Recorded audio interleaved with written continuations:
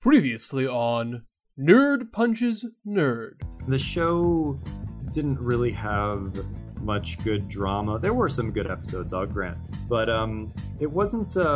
There were a lot of dumb episodes too, and I feel like a lot of the episodes were dumb. And the show never really went anywhere with the characters. They didn't really have any good character interactions.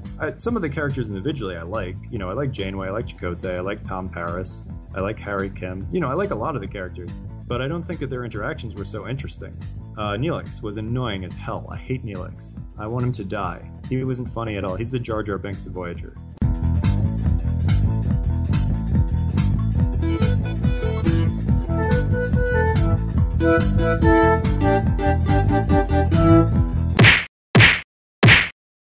Hello, and welcome to Nerd Punches Nerd, the only podcast where a bunch of nerds pretend to physically fight over minor pop culture minutia.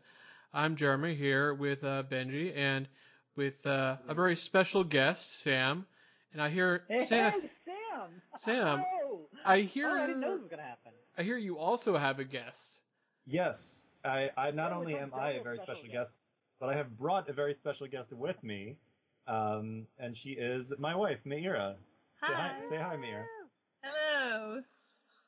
Hello. Thank you. Welcome to the podcast. Thank you guys so much for having Welcome me. to the podcast that I am the guest of. Sam, I mean, like, I think it's been kind of empty without you. I'm not gonna lie, you know. So it's good to hear your voice. Good to have you around.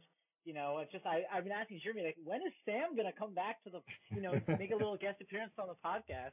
And Jeremy's like, soon enough, Benji, soon enough. Now, Digitally pats my head.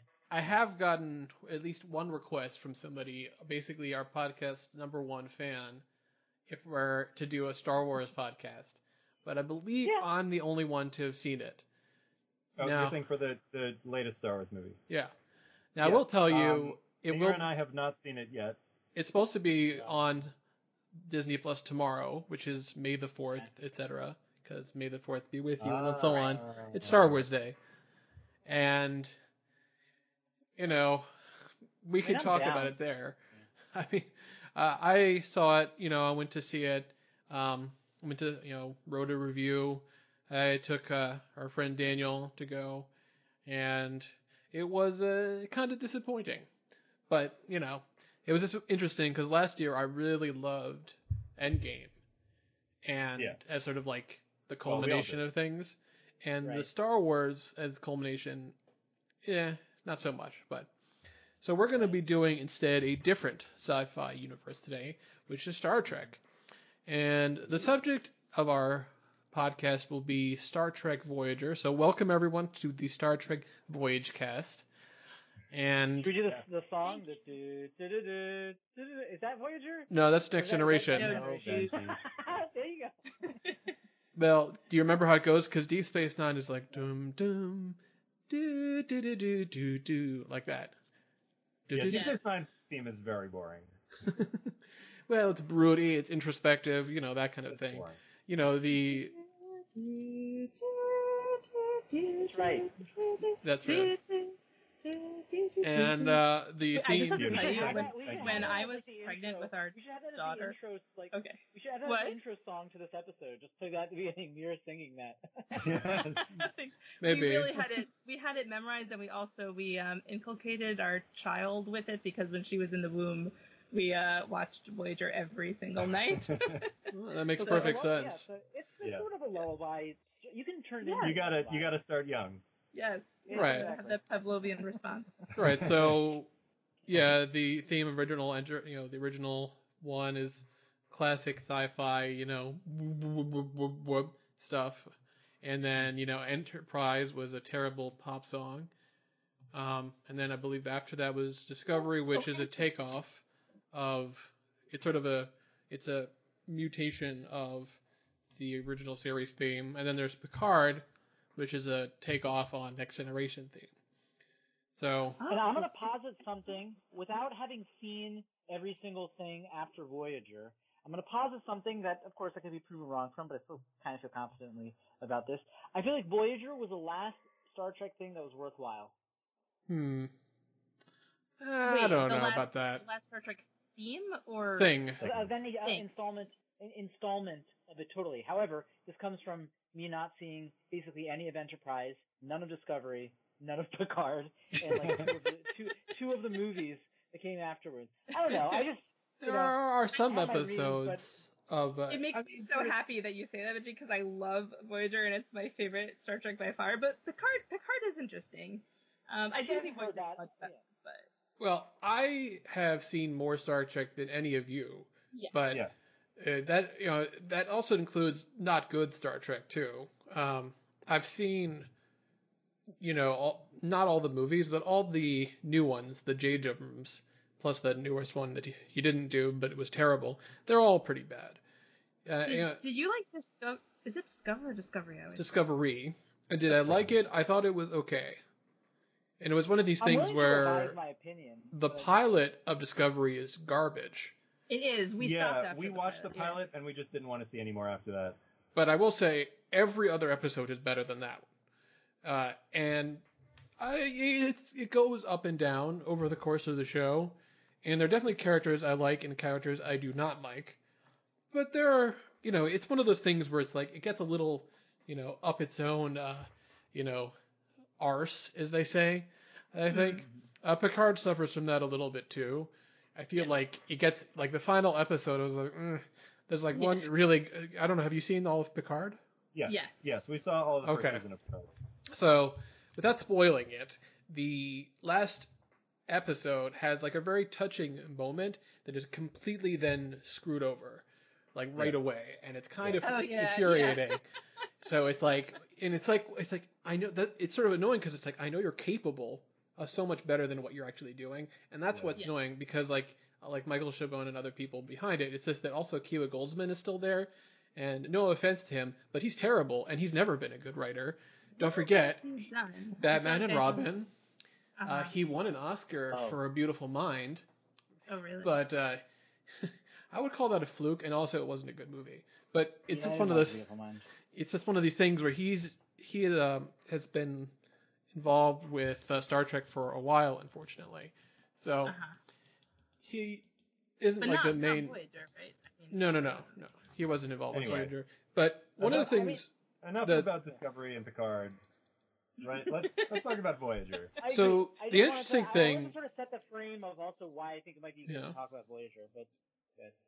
Well, there is a history of Voyager, and then there's a history of Voyager with us.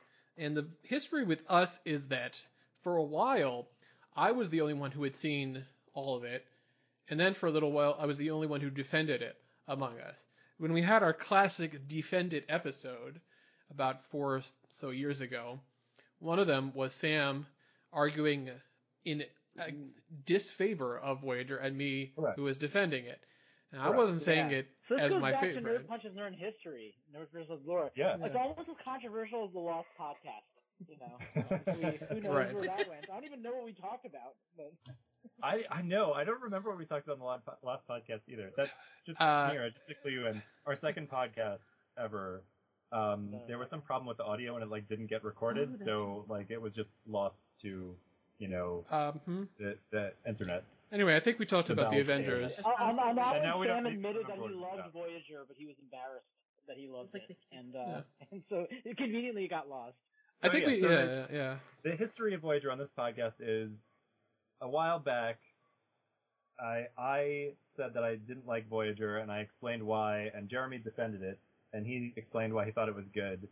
And since then, I rewatched Voyager, and now I'm totally in the tank for Voyager. Yay. And I think it's great. I think it's my favorite Star Trek series. I've completely flipped 180 degrees.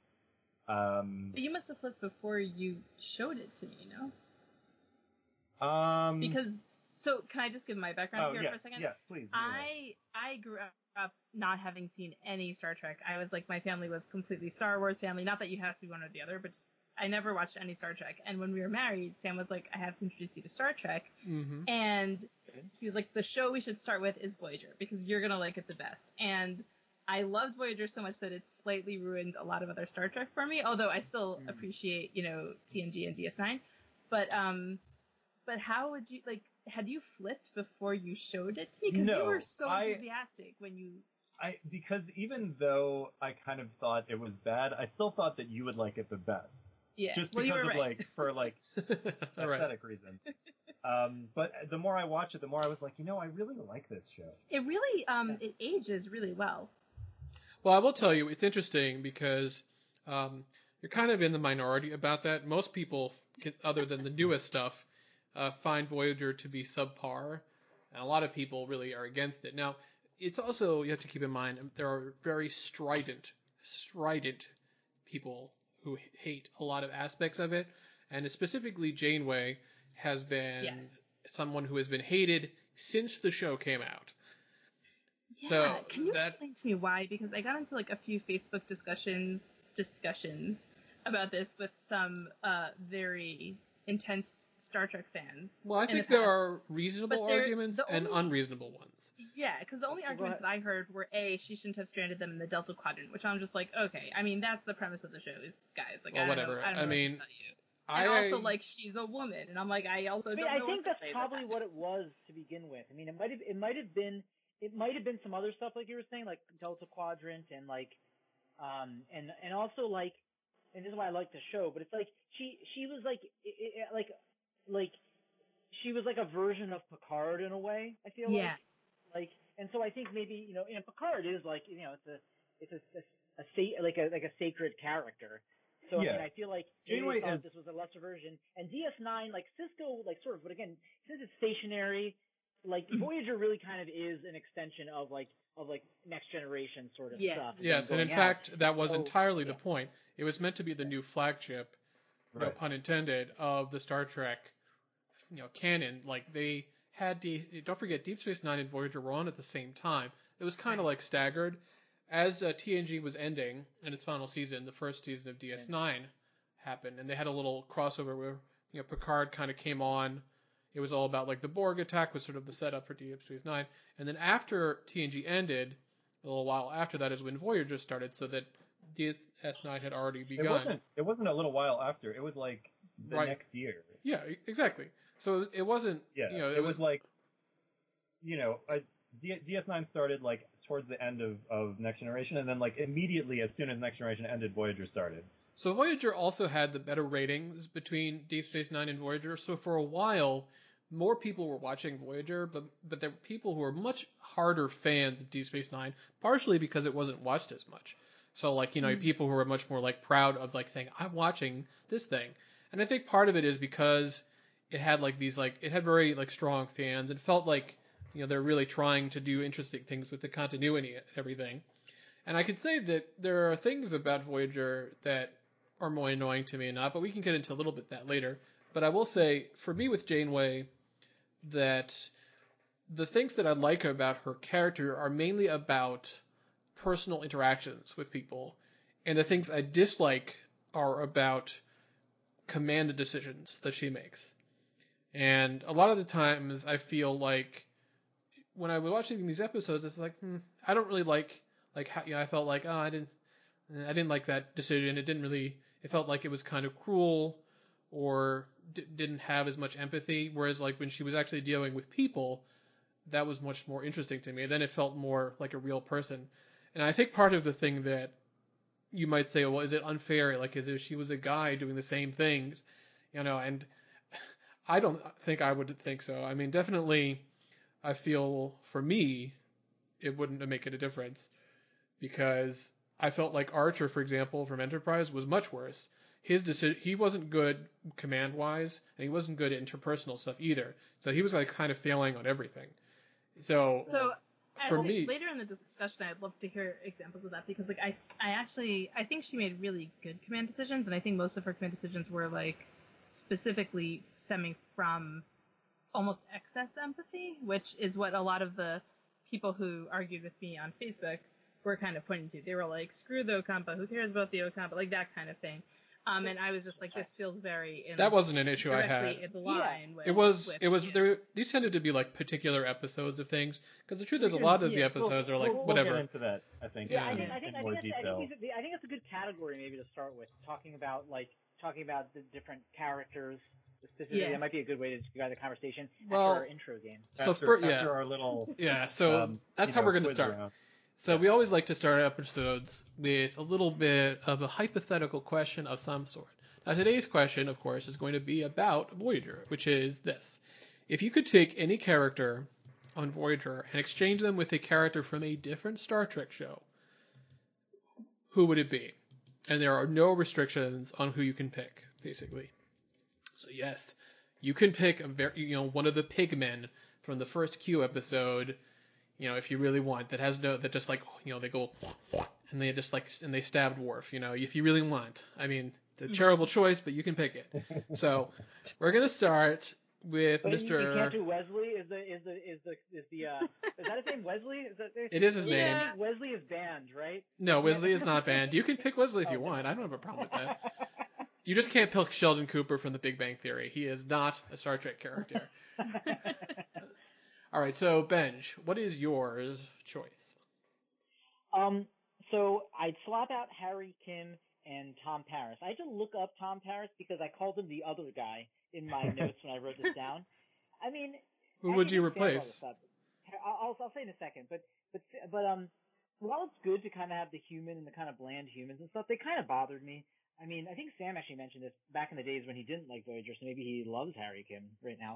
But like Harry Kim's thing, it was kind of irritating. I think the conceit of him like falling in love with like different like non-human creatures is potentially interesting. It's just like I don't know if the character was like done. I don't know. It just it bothered me some at times. There were so many episodes that could be boiled down to like Harry Kim falls in love with the wrong woman. Yes. Yeah. Right. Right. Many. Again, it's like so many, like, too many. That's not inherently. In fact, that's kind of an interesting sort of science fiction thing that works with Star Trek.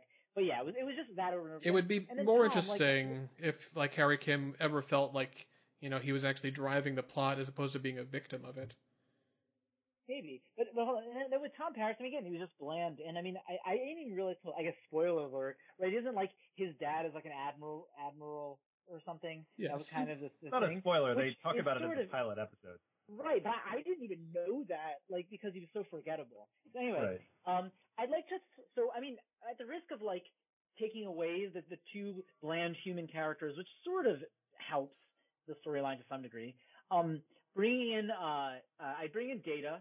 Because Data interacting with Seven of Nine, with Tuvok maybe, but with Seven of Nine I think would have been really interesting with the doctor, the simulation doctor. Yeah, the EMH. And then also seeing, and then seeing maybe how Janeway would, because I feel like Janeway would be like a different sort of mentor to Data, So I feel like that would be an interesting thing. And then I would swap out also. I'd put in Odo from DS9. I put Odo/Quark. But probably Odo. I think Odo's like a little more interesting because Odo has a very fascinating personality. I mean, he was very like his backstory is interesting, and it's also a different, Star Trek seems to have this like theme of like kind of like what makes something human and how are they human and do they want to be human? What does it mean they want to be human? And I thought Odo had a good twist. Odo wasn't just the this sort of Star Trek archetype of like non-human wanting to understand and feel human. It just Odo had like a different way of accessing it. And he never wanted to be human, but there wasn't. He was like conflicted because he didn't know where he came from. He was like the only one of his kind. It was like he was so different as a a transformer. That a shapeshifter that he was arguing with the solids around him. And he had and I think also the acting was really good, but he had a very interesting personality. Like he was sort of understated. Like he sort of had that understated kind of, it wasn't robotic, but he had kind of a monotone-ish, I feel like, or it was like understated emotions, but like there was a good like subtlety, like there was a lot going on. And I feel like, I don't know if it was the last episode, but like, I guess spoiler alert for that, of DS9, like didn't he like explode into colors or something? Like something happened? No, that is not what happened. No. What happens we haven't finished DS9. Sorry, never mind. Then I'm not going to say. I will say he does not explode into a giant rainbow of colors. Okay, I mean that happens. He like turns into his natural form, right? All right, you just said you're trying not to give spoilers. I said spoilers beforehand. No, this I don't want to podcast give spoilers, but will only be Snape killed spoiler. Dumbledore. Fine. All right, You enough can of that. bleep out my entire thing. No, it's except for not. when I talk about the rainbows. It's because they haven't seen it yet. That's why you need to not say it. Anyway. Oh, sorry. No, it's okay. Now we've been spoiled on the I fact that totally Odo wrong. explodes into a rainbow. I think you're getting confused because there was an alternate episode, like where they go to a mirror universe, and there might have, maybe you're getting confused by that. All right, let's move on. So, Sam, Yes. what is your choice? Okay, so I also thought about replacing Tom Paris because he's like kind of a boring character, and he's like kind of like the like annoying white guy that like the writers thought was an important character, but he really wasn't. Except I can't get rid of Tom Paris because of his romance with B'Elanna Torres, which like really is totally redeeming of his character throughout the show. Not to mention their daughter. Yeah. Well, yeah. Anyway, so that was one. I thought about getting rid of Kes, but the show actually replaced her, so like I feel like it's not necessary to kick her off the show. And I thought about getting rid of Neelix because he's the most annoying character, but I had to pick Kim because even though Kim is not as annoying as Neelix, he's so much more boring. So Benji, I'm with you on Kim being super boring. So Kim's off the show, and I decided to replace him with Raffi from Picard. Now, Benji, you haven't seen Picard, but the rest of us have, right? Jeremy's seen it, Mihara's seen it. Yeah. Raffi's awesome. She's a great character, and like one of the things about Voyager that's important to understand is that like Voyager is a crew of misfits. Like everybody on Voyager is somebody who's like basically kind of like, except for Janeway herself, someone who's kind of like failed at life or is like thrust into a position that they don't really belong, or maybe Tuvok you could say also. But the rest of them are all like people who are like out of place, don't really know what they're doing or why they're there. And I feel like Raffi also is like a total misfit, somebody whose life is kind of a mess, who really would be like well suited to joining the Voyager crew and like finding her place and her role, in that setting. So that's what I would do. That's my replacement choice. All right. So, Mira, what about you? Oh my god, that was such a good one. So, okay, this is really funny because the first person that I actually had, there were two characters I had in mind to swap out, and one of them was Kes, but like Sam said, the show already did that. And the other was also Kim, and I just. Oh my god, you guys are you're so racist. It's ridiculous. I know. I just want to give a caveat here that it's I not. just want to say that I know I'm kicking out an Asian guy, but I've replaced the Asian guy with a black woman. Yes. Oh my god, Sam, there aren't enough Asians on Star Trek. How many? That is true. That is true. And you get rid of one of them? The thing. When I started replacing Kim, I feel bad about this, and I'm not even sure that I'm like positive. I'd rather replace no one. Like I'd rather just add because Kim. I feel like the character became boring, but it's like has nothing to do with the actor. I actually think of course the actor, not. Garrett Wang is a great guy, and he's certainly amazing. He's certainly in the beginning, a good actor. I felt like, and I always like have this huge affection for Kim. Like I think there's like a role for kind of the straight character, like the character who just is kind of the straight the man, everyman, and who's not like the wacky, like crazy. And like if I were on Voyager, I would be Kim. But I felt at a certain point in the show like the writers kind of didn't know what to do with him, or that they just got kind of bored. What do we do with a competent person that doesn't really make normal mistakes? Yeah, it's like it was just like there weren't enough. I mean, they weren't doing anything interesting with him. Now they kind of did that with a number of characters towards the end that like kind of felt like they weren't really doing a ton with. I mean, I love Tom Paris, but I think his interest became at a certain point in his relationship with B'Elanna, which I found very beautiful, and like it was so rare. It's so rare in television to see a relationship depicted in kind of a healthy way like that I really appreciate that. But like even like amazing characters like Tuvok, at a certain point I felt like they weren't doing a ton with. Definitely Chakotay also. Definitely. But but if any of them had to go, but just because the episodes that focus on Kim were the most boring episodes to me usually, unfortunately, like I guess if I had to kick someone off, it would be Kim, even though I think the actor is great. I think the character had a lot of potential that they didn't take in any direction. And it's funny, so to replace him with my two choices, the first choice was also Odo. Okay. Actually, nice. All right. And not for any specific reason, except for like Benji, what you said about him. Like you had a lot of deep things that you said there that I agree with and that are great, but I just love him. I just think he's such a fascinating character. Like he's definitely the character in DS9 that I'm the most interested in. And I don't know if it's a combination of, I think, the character himself and also like how it's the stunning acting, but he's just so fascinating. Yes, just passed away fairly recently. He was yes. So, R.I.P. Renee. He was great for sure. He was amazing. I mean, now that Sam chose Raffi, like Raffi's also like awesome, and she's so scrappy, and she would fit in. But I think for the same reasons, Sam, that you said that Raffi would fit because of being a misfit, I think that applies for Odo too. The other choice I had, I know you guys are all going to disagree with, but it's more of like a rational kind of idea that like the whole time watching Voyager, I'm like, they could really use like a therapist. Like, meaning this is such a traumatic thing that has happened to all of them. So like maybe I would replace Kim with Troy just from the perspective of like having a ship's counselor on. Yeah. I was thinking about doing something with Troy. I need to, like, it's good you brought that up, Mira, because I think you brought up, you or Sam who brought up how they're all misfits. Is that you? Yeah. Sam. And how come there's only a therapist on one show? I mean, how come it's not like a standard thing? It's like, oh, it's a great idea, except they almost did nothing with Troy's character. It was she was wildly underutilized. I know that would be my only hesitation. I feel like they utilized her more in the one episode of Picard than they did in all of TNG.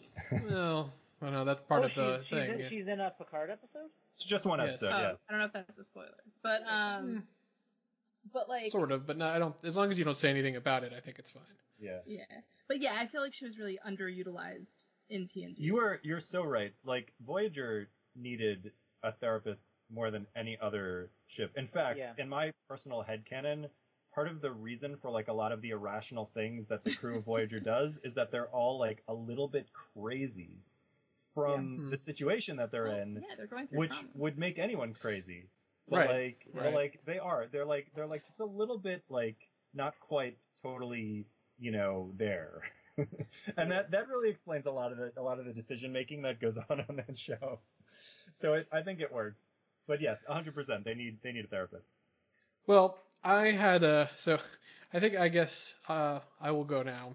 Now, initially I thought, well, what if I just switched, everyone other than Cisco and Kira with like Janeway and Seven, but then it's like, well, I have to keep the EMH. It's like, well, no, and then it's all right, this is too much. So here are my two choices. One, I would exchange one couple. The couple is Neelix and Kes because I don't like either of them, and I don't think either of them was utilized well. And I would switch them with my favorite dysfunctional couple, which is the O'Briens from Deep Space Nine, which is which is two people, and which is Miles, who's the Irish guy, and Keiko, who's the Japanese botanist. And to me, that's she was interested in like xenobiology and stuff, and he's like an engineering guy. I don't know. I think it's kind of interesting. Plus, they have their own kids. I just like them, and I think they're they have like real issues as a couple, like trying to actually deal with different things. The other thing I would potentially do is I would change Paris, and I would replace Paris with Jadzia from Deep Space Nine. Mm-hmm. But that doesn't prevent Torres from having a relationship with her either, because Jadzia, if you may remember, has had the minds of both men and women, and it is canonically known that she is able to have attraction to people of both genders. Sure. Because there's actually an episode about that. Yeah. This is Dax. Yeah. I think Dax was a really interesting character, and I would much prefer her over Paris. She got married to Worf? She did get married to Worf, and that was like a nice relationship too, but I just we're talking about switching people. That's what I would say. So it's interesting. What's interesting to me is nobody picked Chakotay. I thought about it. Yeah. And I like Chakotay. I've always liked Chakotay, actually. I mean, Chakotay, in some way, it's funny because he's like, in some ways, like a lot like Riker, but like a little bit like sweeter and softer than Riker. But he's also kind of boring. I'd rather they just at the use. beginning of the show, he was more interesting. At a certain point, it seems like they lost an idea of what to do with him other than as a romance for Seven. Well, that was like way at the end. Yeah, but after Seven came onto the show, it felt like there was like a shift towards a lot more focus on developing like Seven's character and the Doctor, which was very interesting. But you were seeing like a little less emphasis on Chakotay and Tuvok and definitely Kim. Yeah, the original gang. Yeah, I definitely think that's true. What's kind of and it was still good, but like it did feel like I don't feel like any of the characters were really boring. It just felt like sometimes they weren't given as much to do. Well, I really did not like Chakotay and Seven ending up together. I felt like I didn't buy it at all, and I bought Seven's relationship immediately, in Picard much more than I ever did, and that was almost nothing than I ever did with Chakotay. I felt like that was like shoehorned in. Is like, let's just have her in a relationship, and I thought, and I was surprised. I remember when it happened, and I was like, this came out of nowhere, and I do not like it. Yeah, I felt the same way too. And I really like that in Picard they made her relationships with other women, because that felt very accurate to me. Yeah, especially because, I was making this point to someone else recently. That, Seven didn't go through puberty. She was assimilated as a child. Yeah. So she might not really have a great sense of what her sexuality even is. Right. And maybe it takes some time for her to really be able to figure that out. Or maybe it's more like a pansexuality thing, or maybe she's just gay. Who knows? Yeah. But I didn't. All we know is like she was curious about it because why not?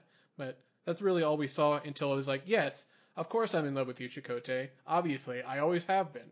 Yeah, it does. I don't know. It didn't bother me quite as much as I guess it bothered the two of you, but I agree that it kind of came out of nowhere. So maybe I think talking about this, maybe one way we can talk about this, and tell me what you all think about this. Maybe what we can talk about is like, as I was saying before, we talk about each of the characters and sort of talk about I don't know, parallels with the earlier characters, or like how it's compared with the rest of Star Trek characters or storylines, or maybe the tropes of Star Trek. Like meaning like as we were talking about earlier, like I feel like Janeway, what's interesting, what some people don't like, is like Janeway's kind of like a sort of spiritual sequel to the character of Picard, but it's a little different. So maybe like we can look at some of the different characters of Voyager and like how we think they stack up with the other characters in Star Trek.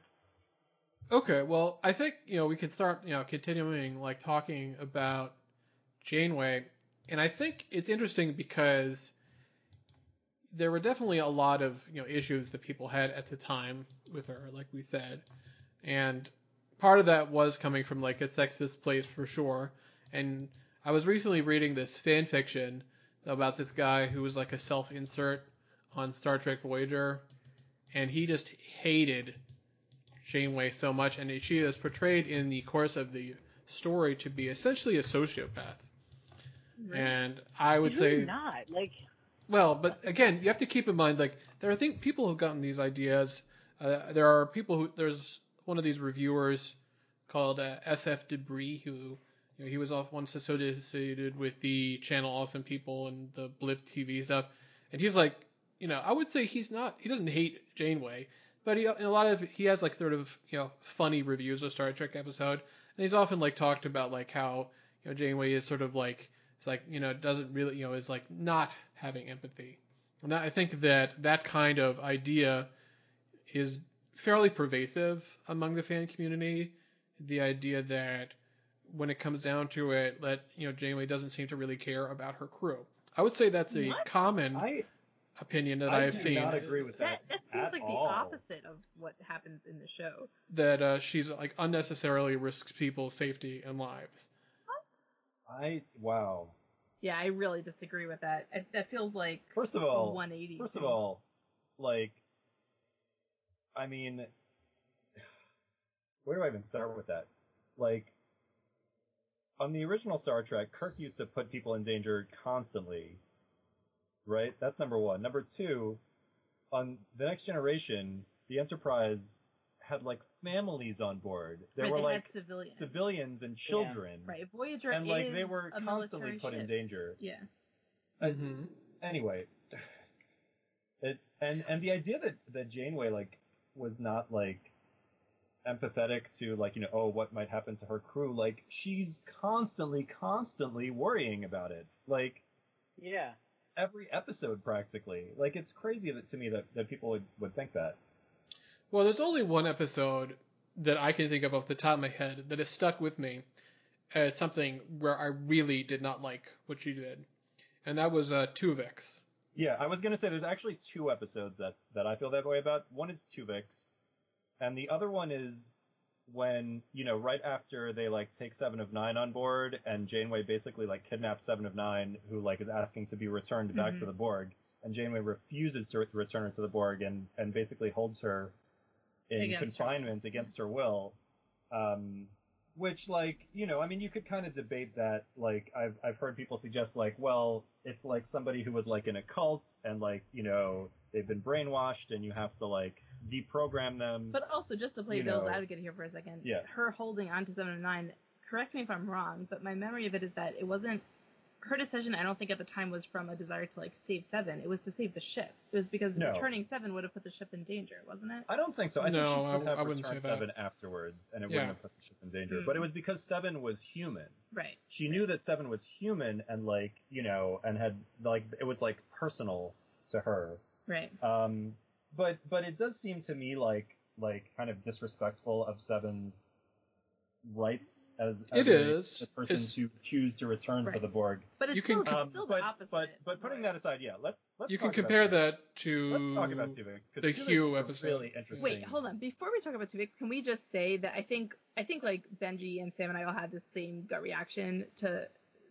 what you were describing, Jeremy, which is like, I mean, my impression just from like a very basic, like obvious watching of the episodes is that Janeway, episode after episode, she is putting her own life in the line to protect her you know, her crew.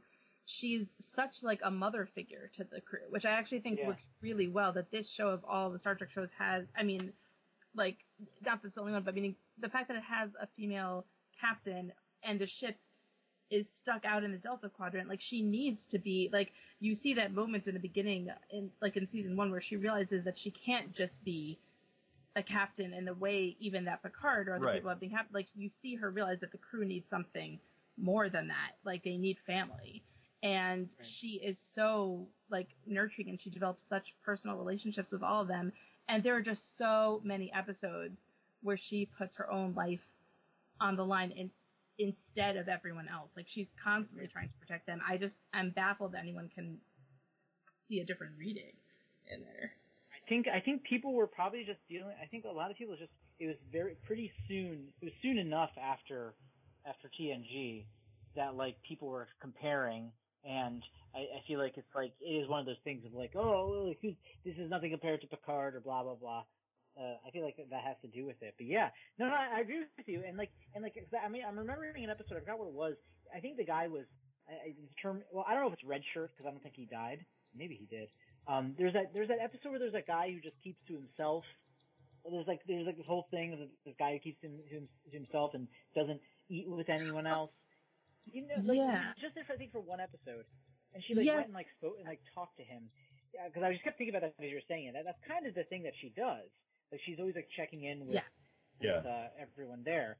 And she does have a little bit of like the steely demeanor, but kind of appropriate for the term. And also, she's a military officer. So it's like I think the show strikes a really good balance with, you know, the kind of overlying like sort of like military. I feel like that comes from Gene Roddenberry, which is fine. It's part of the show, but the kind of military structure, hierarchy, ethos is like in there, and that's who Janeway is.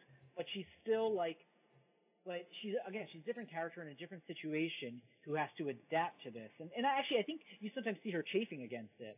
Like she's very kind of like, I feel like she is a very sort of, I don't want to say rote, but I feel like she's the type of person who like, she probably like got like amazing scores on exams and listens to a lot of authority, and you know, is like very much, you could say, a military archetype.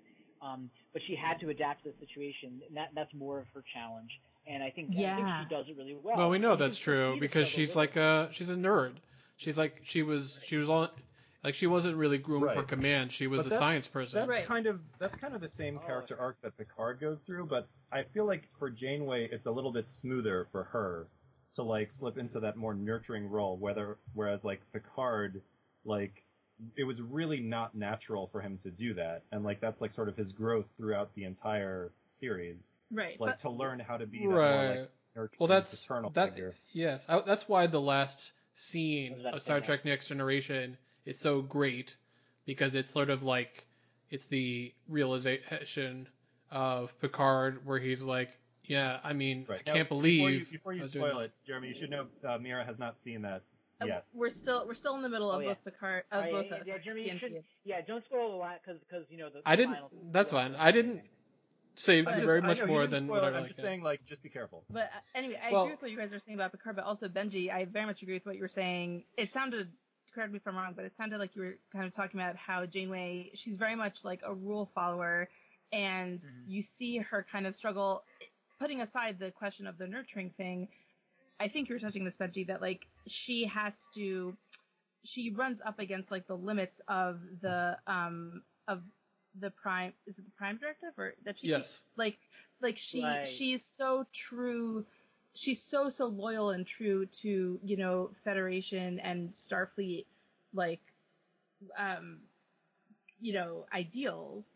And she tries to hold true to that, but she does also kind of have to learn when it's okay to break the rules. Is that what you were kind of talking about, Benji? Like, yeah, no, I think it's a good way of saying it. And like I was sort of thinking aloud, but I'm just remembering, because it's been years since I've watched it. I'm remembering, or at least a lot of it. I'm remembering that I feel like that was kind of, and I guess this is what was impressive about the show. I feel like that was like the subtext of it, and like I kind of felt it. It wasn't like her going like all the time like, oh, I can't believe I have to violate the prime directive, you know, anything like that. Right. Like, it wasn't on the nose. Like, you could see she sort of, like, her personality is sort of chafed against the, you know, just the reality of just them being out there, and how her personality was a sort of like stolid, you know, sort of stiff, in a way person, but again, she does really well. And in fact, maybe it is that mixture that helped her sort of take care of the crew, because she kept some like order, she kept some stability, she still acted like a captain, but she also like needed to adapt to what was going on. I mean, one episode I remember that really struck me, and I agree with what you're saying about Neelix. And I've always said Neelix is annoying, but he does sort of serve a purpose sometimes. It does kind of make sense to have him. And I remember they go through this one section where there are no stars, so it's complete emptiness, like black emptiness, and like Neelix is freaking out. And I don't even remember what Janeway says there, but I don't remember her herself totally freaking out or anything like that. So I think that sort of is like a testament to her. So yeah, I mean, I think. Yeah. Well, great. Okay, so maybe this will help explain something. Have you guys seen the movie Harry Potter and the Goblet of Fire? The movie of it? Yes, the movie. I have. I'm just kidding. I know you have, Ben. I don't remember that much so about it. There's a classic meme except for like that like moment at the ball where like Hermione is like, "You ruined everything," or whatever she says. That's like all I remembered from that movie. Well, in fairness, he did, but that's not what I'm talking about. There's a great meme from the movie, which is a counterexample, because in the book, when Harry's name gets selected from the Goblet of Fire, there's a line that says, you know, Harry, did you put your name in the Goblet of Fire? Dumbledore asked calmly, is the line in the book. And then in the movie, he rushes over, shakes him, and says, Harry, did you put your name in the Goblet of Fire? Now, what is this? It's a metaphor for how Janeway is in the show and how people see her. Yes. Right, yes. Oh my God. Yes. It's so true. Because just one last thing before we move on, probably, but Benji, what you were saying about like how she has to learn how to break the rules and stuff. Like, I think it's notable, and this goes back to your comment, Jeremy. It's notable that the episodes that she struggles the most with, like, does she hold up her ethics, or does she, break them or ignore them? It's always in order to save the lives of the crew. It's never for herself. It's like she has such compassion and she cares so much about her crew that, for her, the most unquestionable line of like not crossing, not betraying your own morals and your own ethics. Like the only time that she would consider doing that is really for the sake of the crew. Sorry, there's like background noise here. Mm-hmm. No, that's true. Should we maybe talk? I wonder what you all think is important. Like, we were starting to talk about Chakotay. Right. Well, like, Sam was going to say about and... Tuvix. So, yeah, Sam. Okay. So first of all, Benji, do you remember the Tuvix episode? I'm looking up the summary now, but why don't you tell me the synopsis? Okay, I'll just like summarize it real quick. So basically, there's a transporter accident, and Tuvok and Neelix are combined into one person, who is like essentially like a new character who has like some characteristics of Tuvok and some characteristics of Neelix, and essentially identifies as like an entirely separate individual. And so like most of the episode is just about like the weirdness of it and like him sort of like relating to people in a different way than Tuvok did, but a different way than Neelix did, and and like the crew kind of like trying to relate to him. But at the end, Janeway decides that she needs to undo Tuvix and bring back Tuvok and Neelix as two separate individuals. And it's a very controversial thing that she does. Like, the Doctor refuses to go along with it. The Doctor basically says, like, this is a violation of the Hippocratic Oath because you're asking me to essentially murder someone. But Janeway says, like, I need Tuvok. I can't, like, go on without Tuvok, and there's, like, two people who have died, and, like, I'm willing to, like, essentially kill one person to bring back those two people. And it's probably, like, the most morally questionable thing that Janeway does in the entire show.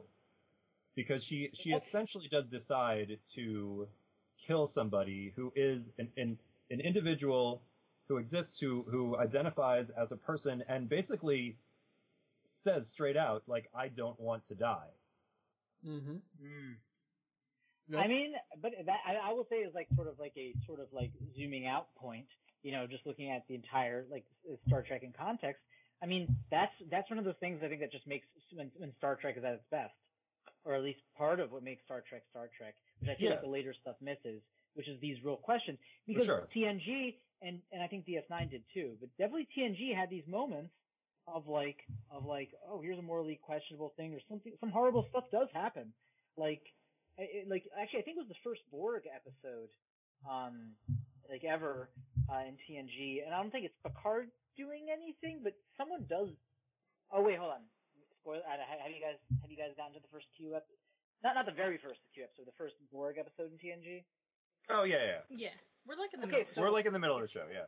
I guess like spoiler or whatever, but I just remember thinking from that episode like oh, that's messed up, that happened or something. Like that is part of the thing, and I mean I feel like that's what makes Star Trek, and even the case we can't say 100% Janeway is like 100% great, But I think that's good to have that sort of like that sort of like questioning right there. That's the whole thing of the show. Mm-hmm. So here's the thing about it. They could have let Janeway off the hook, right? They could have been like, Tuvix could have been like, yes, you can kill me. I volunteer as tribute. Like split me back into the two people. Or they could have been like, oh, you're like medically not stable. Like you're gonna die if we don't like switch you back. But they basically they refused to take the cop out. They were like, no, like there's no medical issue. He's fine. He wants to live. He's telling them he wants to live, and he's putting the decision in Janeway's hands, and she's got to make the decision. So I really like, but the way that it plays out, really, it seems like she decided something that seems to be like just like morally the wrong choice. Mm-hmm. Anyway, Jeremy, I know you but have a here's lot to say about this episode. So right, because here's my real issue with it. And unfortunately, this is an issue that isn't entirely Voyager's fault, which is repercussions. And it's one thing to say she makes this decision because that's just something that happens sometimes. You know, she makes a call and maybe it's not a good one.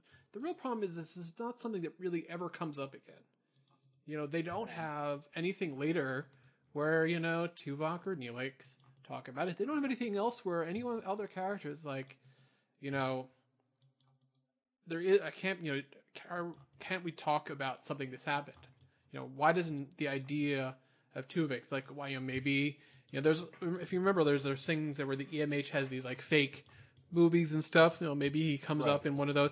The idea is, like, it's never addressed. And there are similar issues, and part of this is down to the network really wanting to have resets. And it's one thing to have sort of an ongoing little romance thing because it's like that's incremental and it's not a huge deal.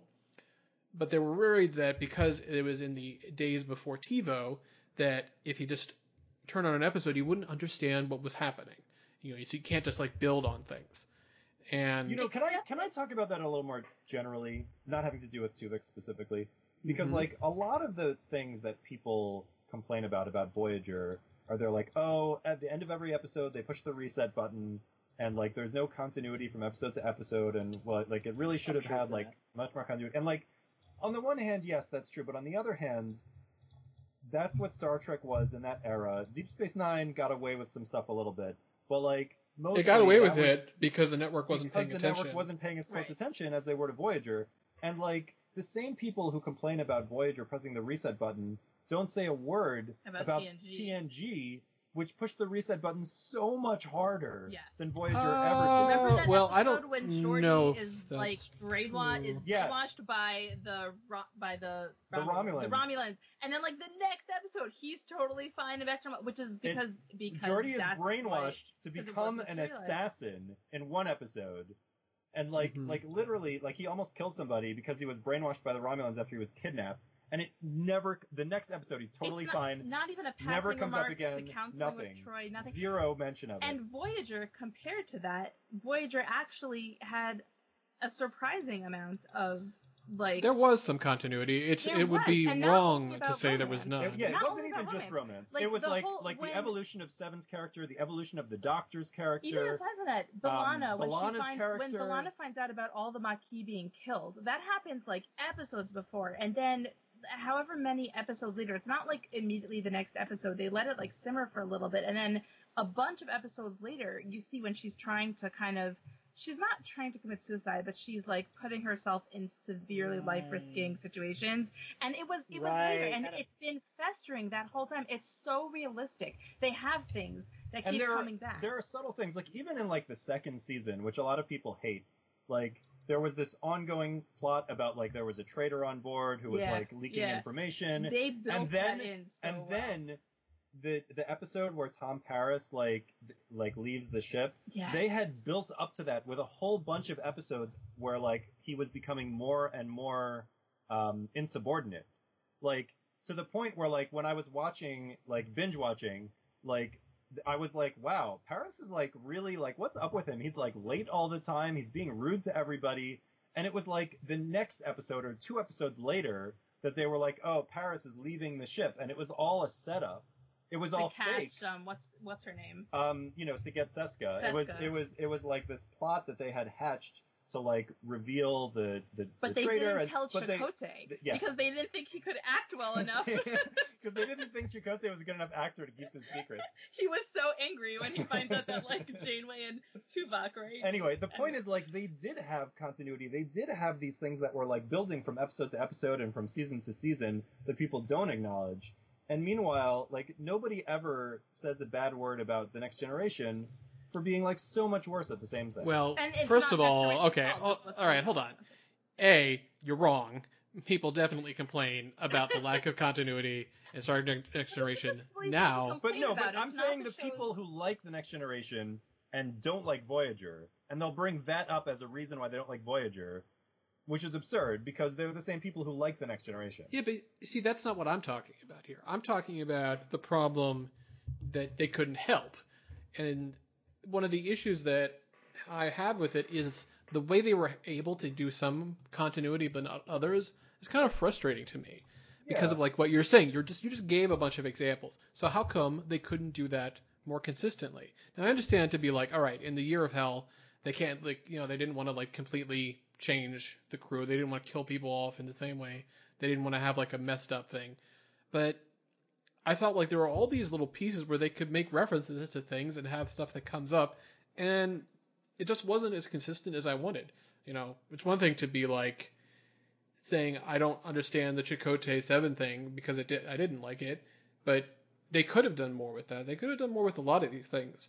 That's one of the problems that I had. So they could have, on the one hand, you can say they could have done more, and on the other hand, you can say, like, they did as much as they could get away with like, Rick Berman, like, monitoring everything and, like, nixing every idea. Like, well, yeah, I read unfortunately, the oral history, Rick, he was pretty bad. About how they wanted to do, like, things that were, like, season-long story arcs or whatever, and, like, the most that Berman would allow them to get away with was, like, 2-part episodes. Like, that was it. He was like, you can do 2-part episodes, nothing more than that. And, like, they wanted to, but, like, he wouldn't let them. So, like, I mean, how much can you say, like, oh, Voyager sucks, like, because Rick Berman wouldn't let them do continuity? Like, Rick Berman was in charge of Star Trek throughout the 90s. Like, it was his thing. Right, so he died. All right. I think we can move on here a little bit. So, Rick Berman sucks, is the point. Yes, he was responsible for Terry Farrell getting, quitting, essentially. For who? Terry Farrell, Dax on Deep Space Nine. On Deep Space Nine. Yeah. Well, so I have a suggestion, and again, I don't know, Jeremy, if you're about to go with something. Maybe we talk about the Seven Divide and Tuvok maybe to a degree, because Star Trek usually has 1 or 2 characters, I guess, starting with Spock, where it's like the one who's like detached from like emotion, so to speak, and like has to sort of learn. Right. And obviously Data fill that role. Tuvok is literally another Vulcan, and right. he's but they didn't harp on that as much. Yeah. Right, and he has a completely different kind of situation and arc. I mean, I don't know if you guys agree with me. I think Seven's arc is the most interesting of any character on the show.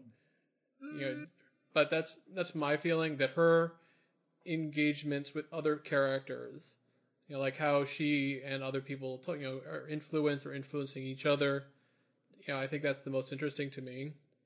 There are other ones. I mean, I definitely like what happens with like EMH stuff. I like his whole arc too. I just think like and it is an interesting one. I do like there was some interesting ideas about like peoplehood and everything. I just really feel like they pulled off Sevens a little bit better, because often with the EMH it felt like it was getting a little bit more into the kind of comedy area more so. And although those episodes were often pretty funny, like I really liked the episode where Author. I mean, can we? Yeah. Could I just say one quick thing? So I agree with you. I think Seven's arc is amazing. I also loved the arc of the Doctor. I love the arc of B'Elanna. But just one quick thing about the humor, and this doesn't have to be a whole thing, but I think one of the reasons that I love Voyager the best so far of the other Star Trek is that it is so brilliantly written, just on the narrative and dialogue level on each episode. And one of the ways that it's brilliant, I think, is its sense of humor and often campiness, that is just, I think, somewhat, it feels to be a little rare for Star Trek. And the Doctor brings a lot of that out, but it comes out from all the characters. The Doctor is very funny, but like Tuvok is also very funny. He's very funny. Oh yeah, he does have his moments, right? Yeah, he's like he's a very dry sense of humor. Where they think that he wrote a holo novel, but it was actually like a security like a kind training of thing. exercise, but it like the crew thought it was actually supposed to be a novel, and then they all get like super into it. It feels like an espionage thing. It's like all about like in the event of some people doing a there's like a mutiny on the ship against like, Janeway. Oh my god, it's such a funny episode. They're like, Tuvok, I didn't know you had aspirations to be a novelist. He's like, it's not a novel. But the whole show is just, I really appreciated its sense of humor about itself. Like, to me, that made it feel much more immersive and realistic and compelling. And then they were able to juxtapose moments of humor with these huge moments of pathos and real, like high stakes, kind of deeper questions and issues. So I just thought that was brilliant, whether it was humor with the Doctor or not. Or, did you want to talk specifically about author? Yeah, but Benji sounded like he was. Okay, sorry. Benji, go ahead. One last thing about the Doctor, which I think is good, which I realized is like, yeah, to use a Doctor. Well, I think kind of interesting with the Doctor is since the Doctor. First of all, it's interesting that a crew member is a hologram, but it wasn't even just that the Doctor was like a person, acting like a person. Like he was like a neurotic Doctor. Like he was like a neurotic person, and he knew he was a hologram, right? I mean, he like he did. He was totally aware. I mean, maybe that's what made him neurotic, but he kind of was this like worrying neurotic Doctor, who like really had a personality of like only like I feel like, and it was pretty nuanced. It was like only personality that you could see a human has. Robert Picardo, before the show, was already well known as this character actor. He had already been in quite a few things, including some with hair. Beforehand, it was just sort of like he was in like Gremlins 2, for example. If you ever go back and rewatch that one, for example. But the thing, like as for me, I'm more of a fan of the other Doctor episode about changing history called Lying Witness. That's the one where he is really reactivated. Good. And let me read you a quote. The World War II one? No. I actually kind of. I will be honest. But yes, yes, that episode is terrific. Where there's like a backup copy of EMA tickets stuck on a planet. And it's like 700 years in the future. Right? Yes, that's right. And let me give you a quote from the episode from Memory Alpha here. When diplomacy fails, there's only one alternative: violence. Force must be applied without apology. It's the Starfleet way. And they had, it was all very different. Like you had Chakotay with an even bigger face tattoo. Which is like when we see like the evil versions of the crew, that was like the closest they came to a Mirror episode. Right, they never did. It wasn't really the Mirror Universe, but it was almost like Mirror Universe Voyager. Janeway with her black gloves and her like arsenal. Right, they all have like black gloves and they're wearing like black eyeliner and stuff. It's that's right. And I think these things are kind of interesting because I feel like in a lot of ways there was an aspect of his personality that you could call humanity that felt like pretty significant. I want to talk about one of the weird art. Yes. Mira was about to ask about something. What were you gonna say before? Oh, thank you. That's okay. I don't. Before I talked about the Doctor. Oh, just that I loved the episode author, and that it felt to me like kind of it was obviously a similar theme as that episode with Data in TNG, where it's a question of like, is Data Measure of a Man? Yeah, I love that episode.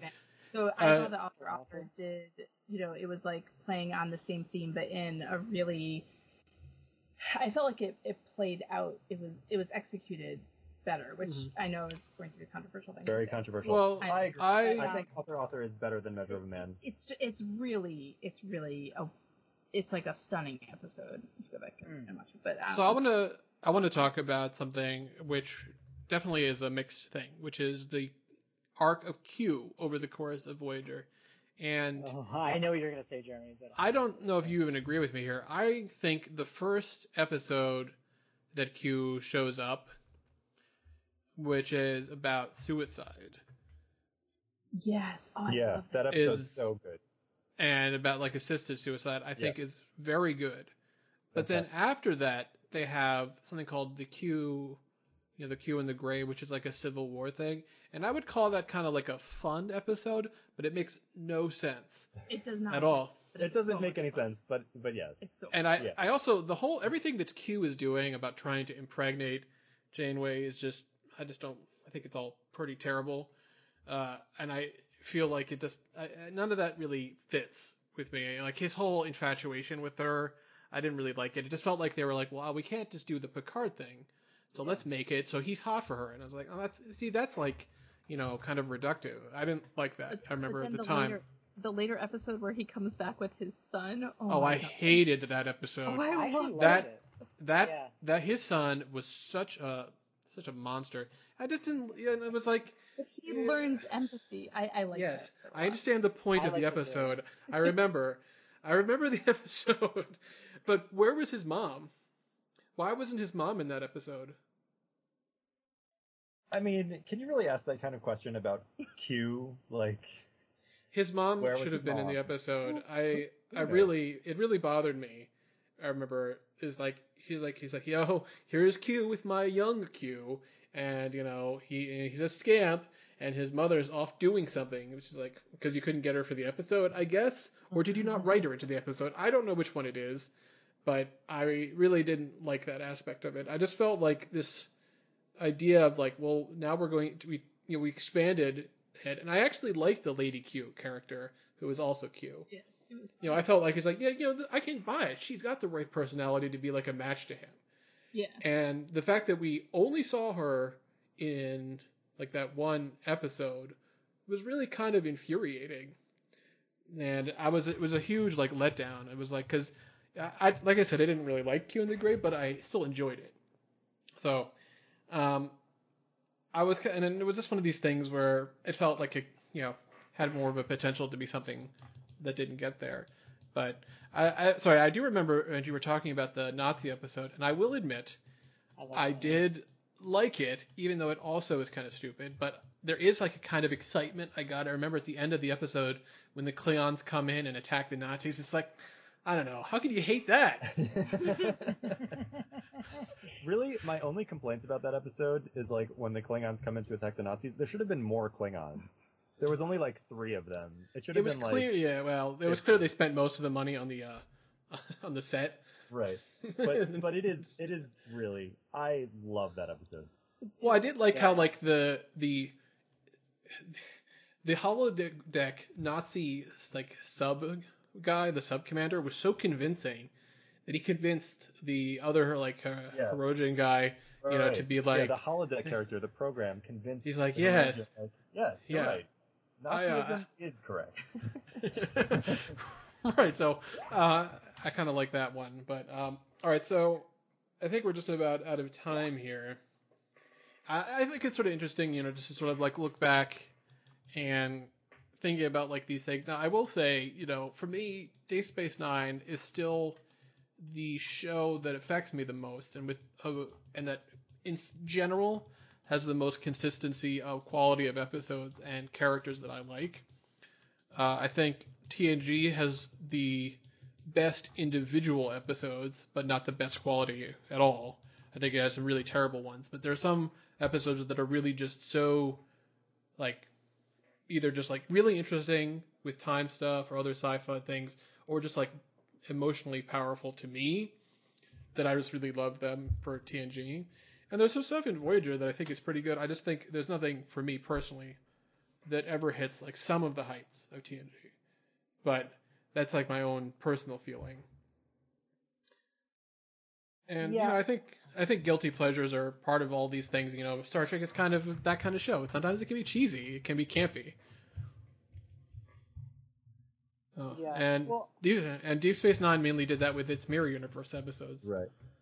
I mean, I think so yeah. I guess one of my final things I'll say with it too is like, so my experience watching Voyager was kind of like so Jeremy, it was probably like you watching it first, and then probably like I think I just had it on the background. Like there was a period of time for like a year or so where I couldn't figure out on our like crappy like 1981 TV that we had in the basement where we played like Nintendo on.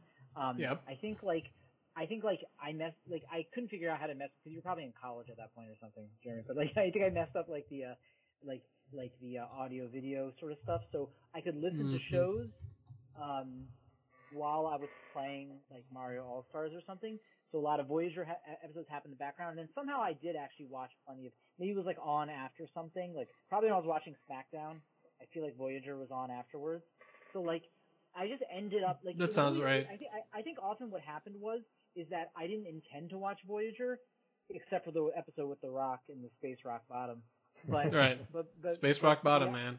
Right, but the thing beyond that, I almost never tried to, but it was often like one of those shows like I somehow got like kind of pulled into it, and it like it at least made me think about things. I mean, like there was at least that, and then as I said with the episode with them being like in the darkness without the stars and stuff, I remember like I was kind of affected by that. I thought that had a good like impact. But my point is like, and what I was positing earlier about Voyager being like the last of that sort of Star Trek thing is, I think my main complaint, I probably said this before, and again, this is without having seen Discovery or the new Picard show and plenty of stuff, but at least this is how I felt when I saw the first two J.J. Abrams movies, which were fine.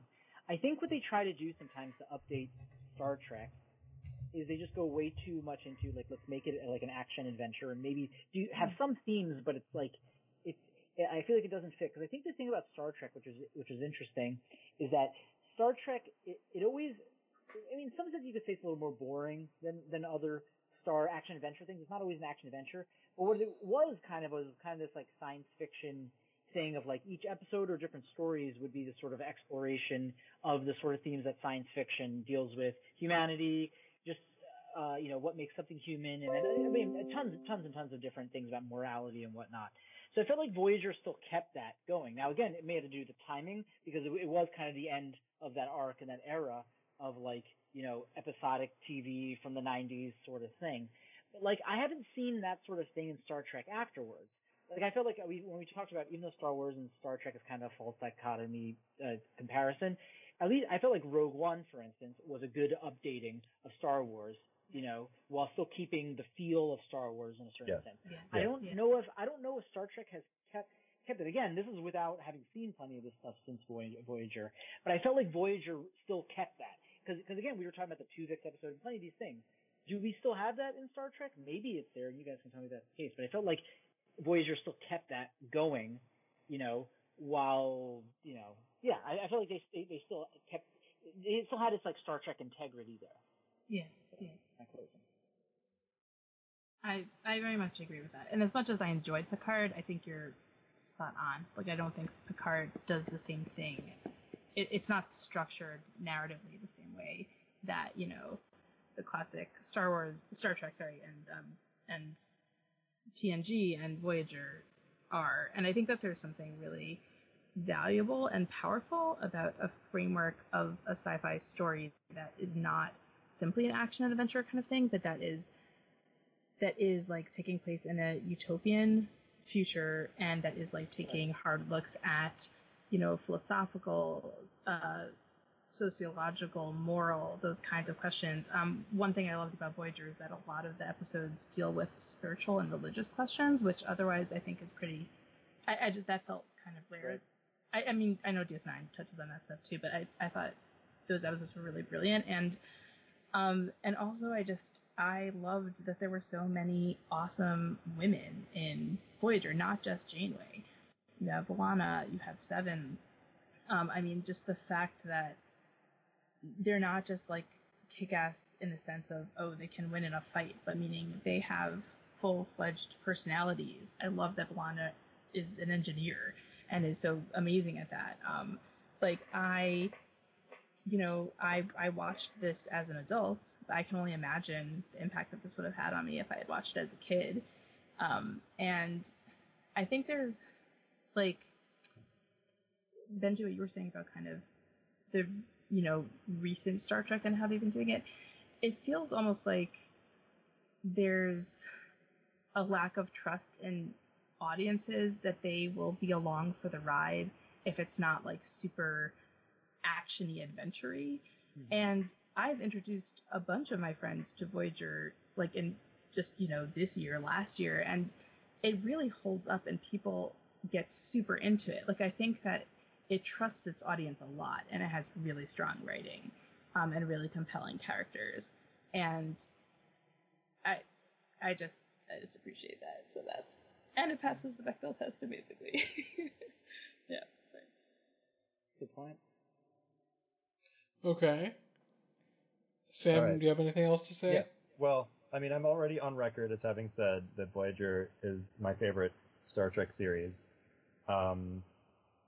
with the caveat that I haven't seen all of DS9, but I don't think. I mean, like, whatever. I know a lot. DS9 has its fans, Jeremy among them, but Voyager is actually my favorite Star Trek series, and it's the me of 5 years ago would have found that a very bizarre thing to say, but it's true. The only other thing that I want to mention is just specifically, I mean, we haven't talked about B'Elanna Torres a lot. I mean, Mira was just talking about her a little bit, but she's a very underrated character. I feel like most casual Star Trek fans, like when they think of Voyager, they think of Janeway, they think of Seven, maybe they think of the Doctor, but like B'Elanna Torres is a terrific character, and she's really interesting, and there's so many good episodes with her, or like even episodes that aren't really about her, but like that she has like such a fun role in, or like just a compelling role, and I really think she's very underappreciated. So just want to put that out there. Okay. All right. Well, I think that's a good running around of everything. So I think we're going to wrap it up here. And thanks, everybody, for coming out to the exciting world of Voyager, which is definitely, something of mixed interest to a lot of people. So I will say, nerd you later, guys. Nerd you later. Yeah, nerd you later. Nerd you later. Thank you guys so much for having me. This was so fun. Of course. Welcome. You're always welcome on the podcast that I am welcome on. Indeed.